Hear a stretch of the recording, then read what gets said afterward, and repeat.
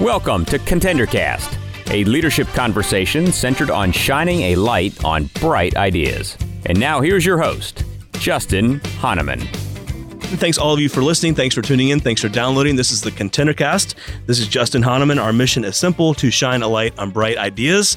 And today we are with one of my really good friends who I think many of you know, or some of you will know, Clay Scroggins. So Clay, thanks for jumping on the podcast today. Justin, so glad to be on the ContenderCast. Yeah, you kind of like it. Your mission statement, or I don't know, your mission statement? Yeah, you could call it that. Shine a light on bright ideas. I know, and we're going to do that today with you. Gosh, I don't know. I think it's going to be awesome. I need to crank up the brightness. I think we'll have plenty of that. So, for those of you that don't know Clay, Clay is a good friend, also another Georgia Tech alum. He's an industrial engineer.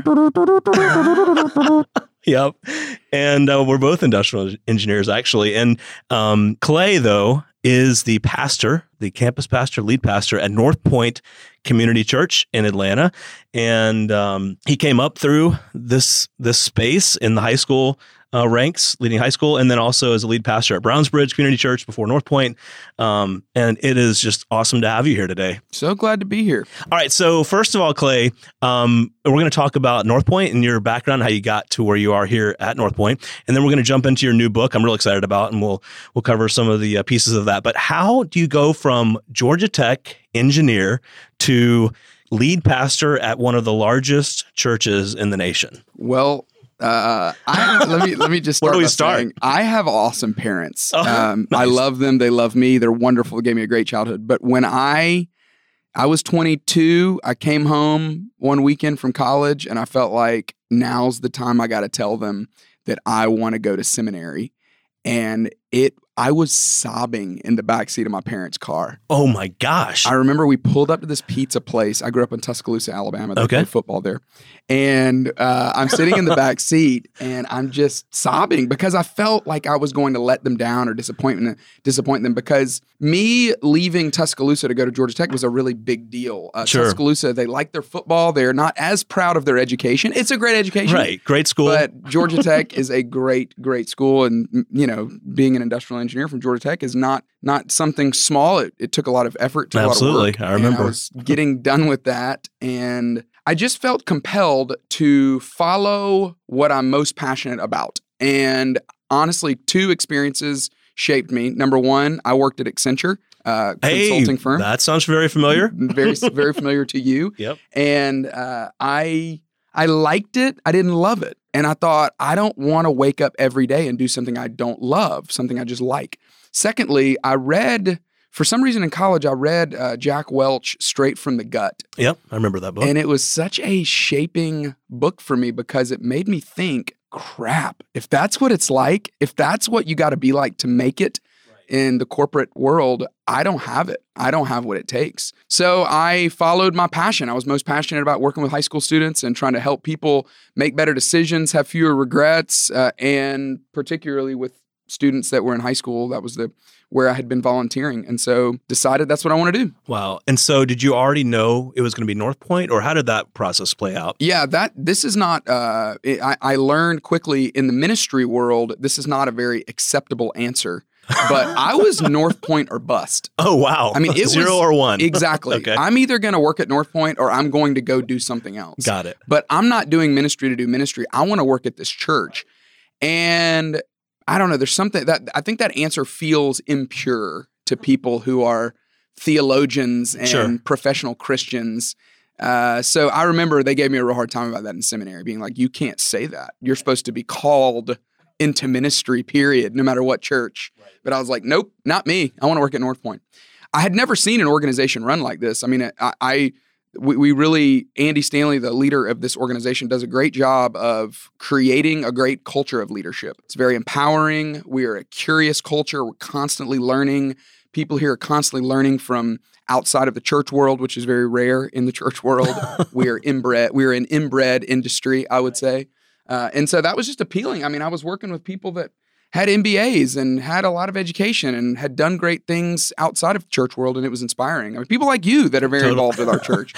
I had never experienced that. When I grew up, I had a youth pastor who made a 14 on his ACT and bragged about it. Sure. And I was like, I think you get 13 points for putting your name down. So what does that say? Nice. It was not very inspiring. It was not very appealing. But when I got here, I just was so inspired by this organization. Sure. I thought, I want to work at a place where I'm doing some good, working with people I like, and I'm challenged and I'm challenged to learn. Yeah, I remember when I first walked through the doors of Buckhead Church, actually, and I remember following Andy launching this church and whatnot. But when I walked through the doors at Buckhead Church, one of the North Point campuses, for the first time back in the early 2000s, I remember thinking, I almost felt like I'd been wasting my time in church before that, because I learned so much in just one day or in 1 hour and with the people there. And it's been so amazing to watch this organization grow and not get outside of its guardrails or its focus and its mission and vision. And I'm sure that's something that you've seen. What do you think? And talk about North Point and its size and kind of the numbers around it, but then also what do you think is kind of driven and fueled some of that growth? Well, so where we're sitting right now, we're sitting at North Point Community Church. We'll have about 12,000 people here this weekend. Only 12,000. Only 12,000. Right. But we'll have, before you hit record, we were talking about the digital explosion that we're experiencing and how that's affecting people's attendance patterns. We'll have 30,000 people that will watch live on North Point Online. On North Point Online, and then we'll have podcast downloads, message streams. Just this week, we'll probably have another 100,000 clicks this week of people that will watch, and people that honestly consider it their church. Sure. In the Atlanta area, even here. outside. Yep. Yeah, some of them in the Atlanta area, and a lot of them not in the Atlanta area. So it's a large footprint in the church world. We are one of the larger churches in America. On our team here, we have about 100 staff. Got it. For the whole organization, this weekend we'll have about 30,000 people in attendance, and we'll have around 500 full-time employees that work for the big organization. And one thing I think if anybody came to visit on Sunday, they'd notice is a lot of people wearing different color T-shirts and in volunteer roles. How many volunteers are just at the North Point campus on any given weekend? We have over 5,000 people that serve. Got it. And that's just one weekend, right? Well, that's total for a week. So a lot of those are leading groups during the week in homes. But on a Sunday, it's a couple thousand volunteers, probably about 1,800 volunteers to pull off a typical Sunday. Amazing.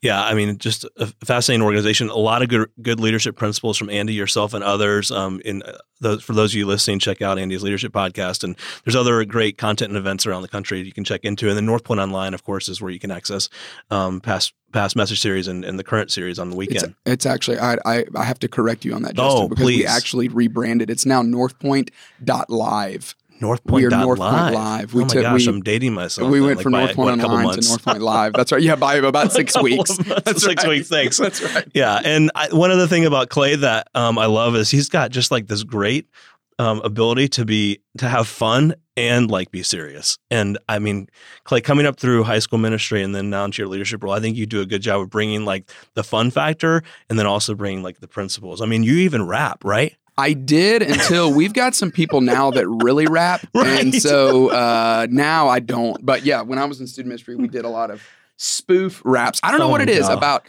suburban kids that love themselves some rap. Let's just say that. Oh my gosh. I'll never, I've got so many examples of that with you. But okay. So most importantly, you've got a new book out. Yes. So let's talk about that. How to lead when you are not in charge. So why'd you decide to write a book? Yep.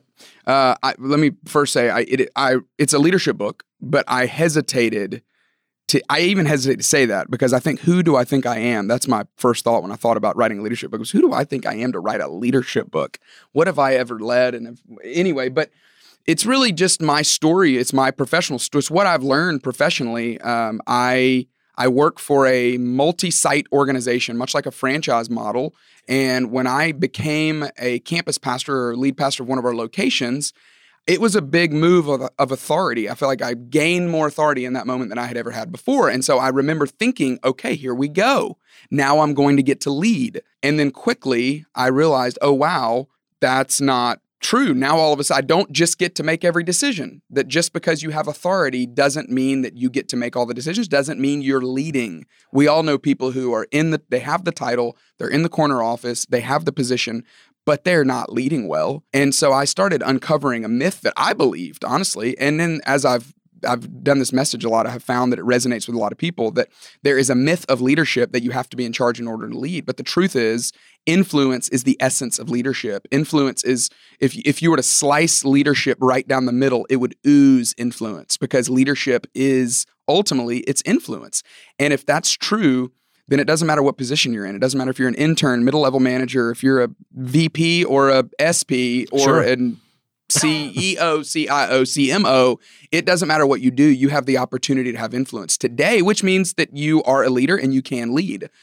But uncovering that myth was a little painful for me, because it was like popping a balloon a little bit, because there's some dismay that sets in. Right. Well, and you talk about that being a leadership misconception in the beginning of your book, around the idea that I can't lead until I have the title or the role or the position, when in fact, I'd say those that really stand out are those that take on leadership roles throughout their career, that are willing to raise their hand and do the small things sometimes in order to get to bigger things or to make an impact. I mean, what are some of the things you've seen in that space? Well, I've just seen it in myself. I think, honestly, unfortunately, I look back and I feel regret that I didn't take up the mantle of leadership sooner.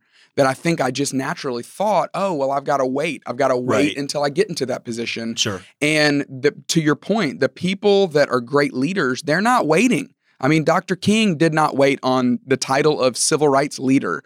Sure. Nelson Mandela did not wait on the title. Mahatma Gandhi did not wait on a title to lead the revolution he led.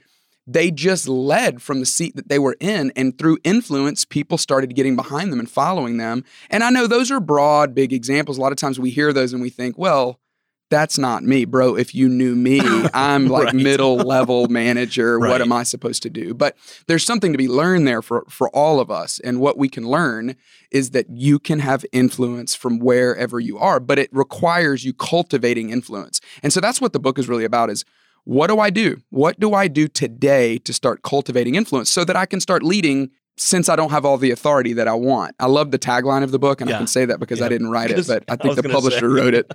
It's called Leveraging Influence When You Lack Authority. And that's really what every one of us has got to figure out today, is how can I cultivate and then leverage influence so that I can make a difference in whatever place that I'm in. Yeah. So one of the things you talk about in the book is awareness. And you tell a story about the whip. And that mayonnaise colored whip that I had in high school. So why don't you share that story and how that links to awareness before you can have influence? Yeah, I drove in high school. When I turned 16, my parents, much to my disappointment, passed me down a Volvo 240 DL. It was like that box one that it just looks so European. And you thought you were going to get a different car, right? I was hoping to get something with a little more moxie. Right. Yeah. And I remember going to bed that night, you don't want to be, at the time I wanted to please my parents. I wasn't like a rebellious, listen to only Nirvana kind of kid. Not there's anything wrong with that, but I just wasn't. So I wasn't like completely ungrateful, but I was trying to find the positive in it. So I went to bed that night going, well, at least it's unique. Sure. The problem is I start driving around the next day, and everywhere I look, it feels like there's Volvo 240 DLs. And but you never saw those. I had never seen them before. Right. And that's what started happening to me in my career over the last few years, is as I've started realizing that, it's influence, not authority. You start seeing it everywhere. You start seeing people. Honestly, this podcast, Justin, is a great example of that. No one came to you and said, Justin Hahnemann, you have reached the level of your life where it is time to do a podcast. True. You just said, hey, I want to have influence. I want to be a person that has influence on other people. And part of that means having some hustle and doing a podcast to be able to try to help some people. And so that's my point of seeing the Volvo everywhere, is now when you start really unpacking the myth, you go, ooh, I see it everywhere now. I see people who have influence, even though they don't have the position. They don't have the title. And that's what I'm trying to, every day I work in an organization where we have 6 churches in the Atlanta area. And so I sit at a table with 6 other people or 5 other people that are doing the same job that I'm doing at another location.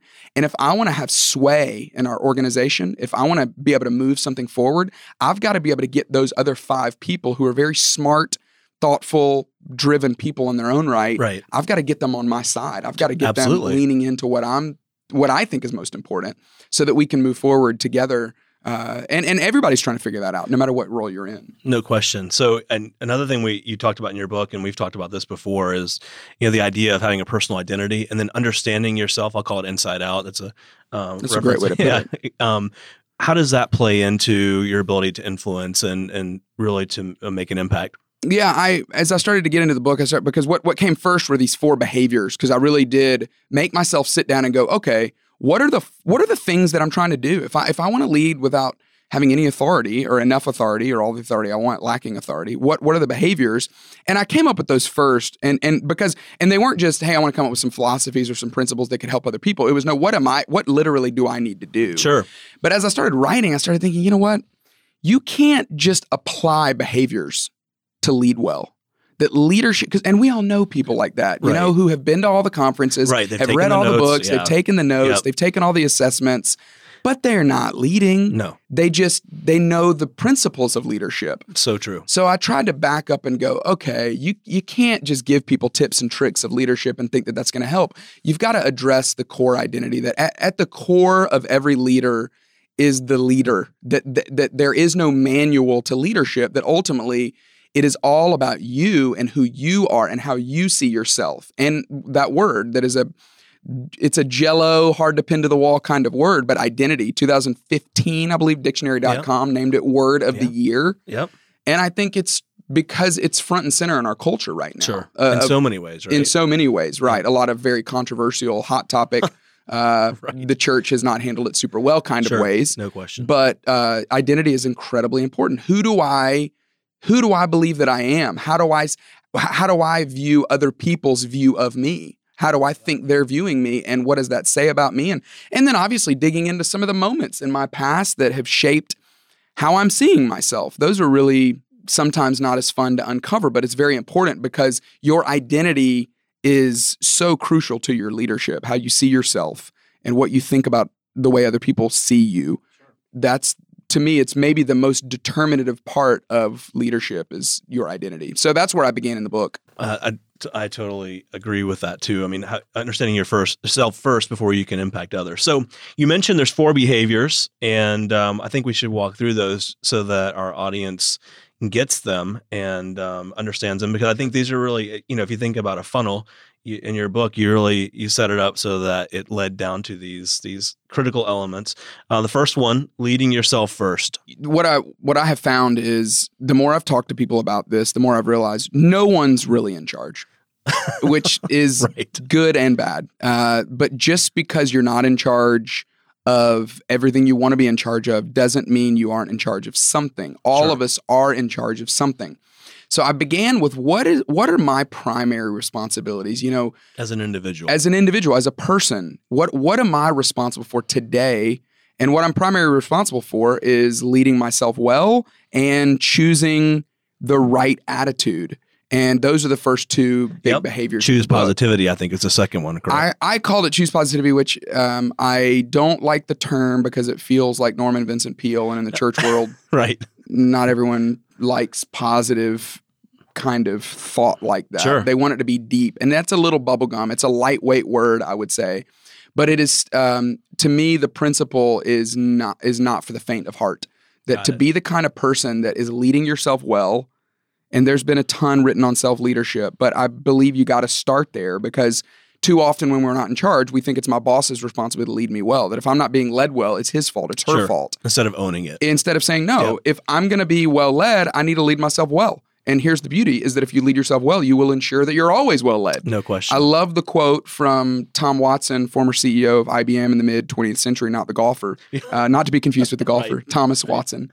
He said, nothing so conclusively proves one's ability to lead other people as what they do on a day-to-day basis to lead themselves. Oh, I love that. I do too. That if you want to prove that you're capable of leading others, you got to start by leading yourself. Show me what someone's doing to lead themselves well today, and I'll show you someone capable of leading more. Jesus said it another way. He said, "To whom, if you can be trusted with a little, you will be trusted with more." Yep, same idea. Yeah, that there is a law of personal responsibility, that I've got to be responsible for what I am ultimately responsible for, which is leading myself well. And then secondly, it's choosing positivity. It's choosing to have the attitude of a hope-filled, forward-thinking, can-do, this can happen, we're going to make it work kind of attitude. Totally. And that's not easy to do. No, because, and you see those that walk in with the negative attitude, it's almost a standout when someone walks in with that.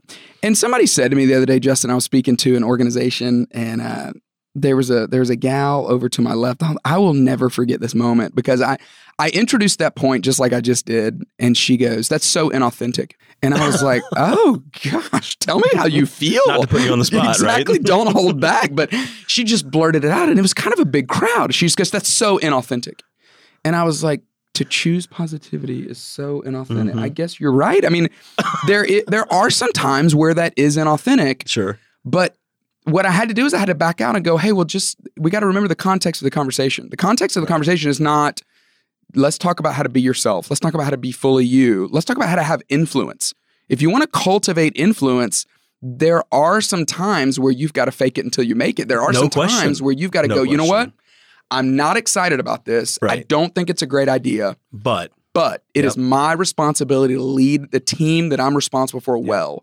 And leading through cynicism, leading through criticism, leading through negativity doesn't work. No. And it doesn't breed influence. No, and I can tell you in my time working in the business side of things and in consulting, that's one of the first ways to quickly exit an organization is to consistently be negative or a downer. Yep. Your third point, I like, think critically. Yep.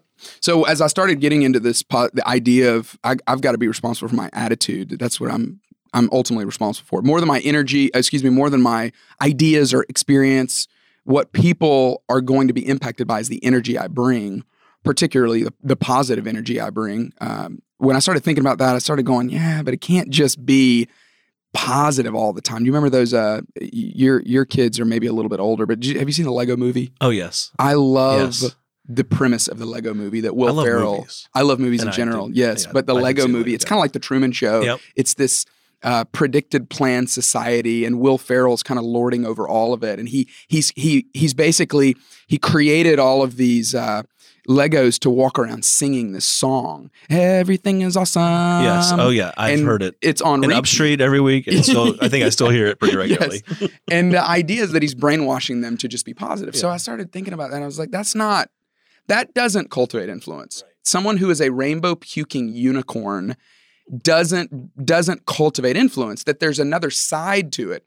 And that's why I love thinking critically, because thinking critically is about bringing value. It's about making something better. It's about saying, hey, I'm going to, whatever we're working on today, I want it to have progress. I want it to have movement. And to do that means I've got to be able to think strategically. I've got to be able to think about how can we make what we're doing better. Critical thinkers notice things, they question things, they connect things, and they make things better. And it genuinely is a skill. It's something you can get better at. And if you are a person that is able to bring critical thought, that you're able to bring value, and you do it in a positive way that is hope-filled and forward-thinking, you can be a powerful leader, no matter how much authority you have or don't have. So I think critical thinking really is a powerful component for those of us who are not in charge. No question. I think and the bottom line in that too is how do you consistently try to make things better and ask questions on how it could be better. Yes. The last one, reject passivity. Yes. So this is what I least like about not being in charge. The fun part about being in charge is, well, I asked Frank Blake, former CEO of Home Depot, about this. I said, Frank, tell me what you loved about being in charge. He said, the corporate jet. Which I'm like, that's got to be pretty awesome. I don't work in that kind of church where we have a corporate jet. But the fun thing about it, to me, the best thing about being in charge is you get to be the one to make the decision. Sure. You get to be the one to make the call. Are we going to go left or are we going to go right? It's my call. Now, sometimes that's a burden, but there's at least a sense of control in that. Sure. And the downside of not being in charge is you feel out of control. We've all had bosses that do the swoop and poop, where everybody puts their hand in the middle of the room and says, we're going to make the decision. Decision on 3, 1, 2, 3, go. We all walk out, start executing the decision. The boss comes in 2 weeks later and goes, it's changed. Yes. We're not going to do that anymore. Yep. And everybody goes, oh, are you kidding me? The problem is next time we have the meeting, everybody puts their hand in the middle of the room, hand wheel, decision on 3, 1, 2, 3, decision, go. I'm not going to apply energy. And they're not bought in. And I'm not going to buy in because last time it didn't work out. So that's passivity. And it sets in on us like the flu. I mean, it creeps into our system and it bakes itself like cheese in macaroni and cheese. It bakes into us in such a negative way because it creates leaders who are not leading well through action and through intention, and we get passive. And so what I found is, you know what? I've become a victim. I've become passive because I didn't get invited to the meeting. I wasn't given all the authority that I think I need or that I think I deserve. And so I just naturally know that my tendency is to get passive. So I felt like those first 3 are things that you have to do. The first 2 are things you can own yourself. The third one's a skill you can develop. The fourth one is something you have to fight off. You have to literally fight it. You have to fight to not catch it. Got it. So you have to actually reject passivity, which means you got to pick something up today. Whatever you're doing, pick something up.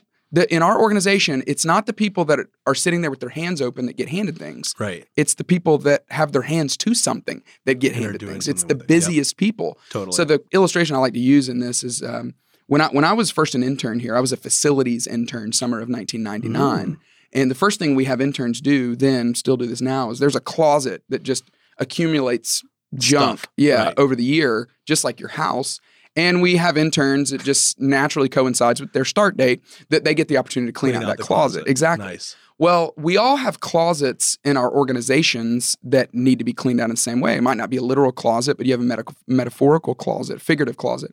A couple of years ago, I saw an intern who had heard about this ritual and just didn't wait to be told, but got busy cleaning it out. Cleaning out the closet. And didn't wait for someone to say, here's how we want you to do it. Right. They just said, hey, what would be the best way to do this? We're going to do it. And if it's wrong, we'll come back and change it. But I'm going to have initiative. I'm going to act on what I know needs to be fixed.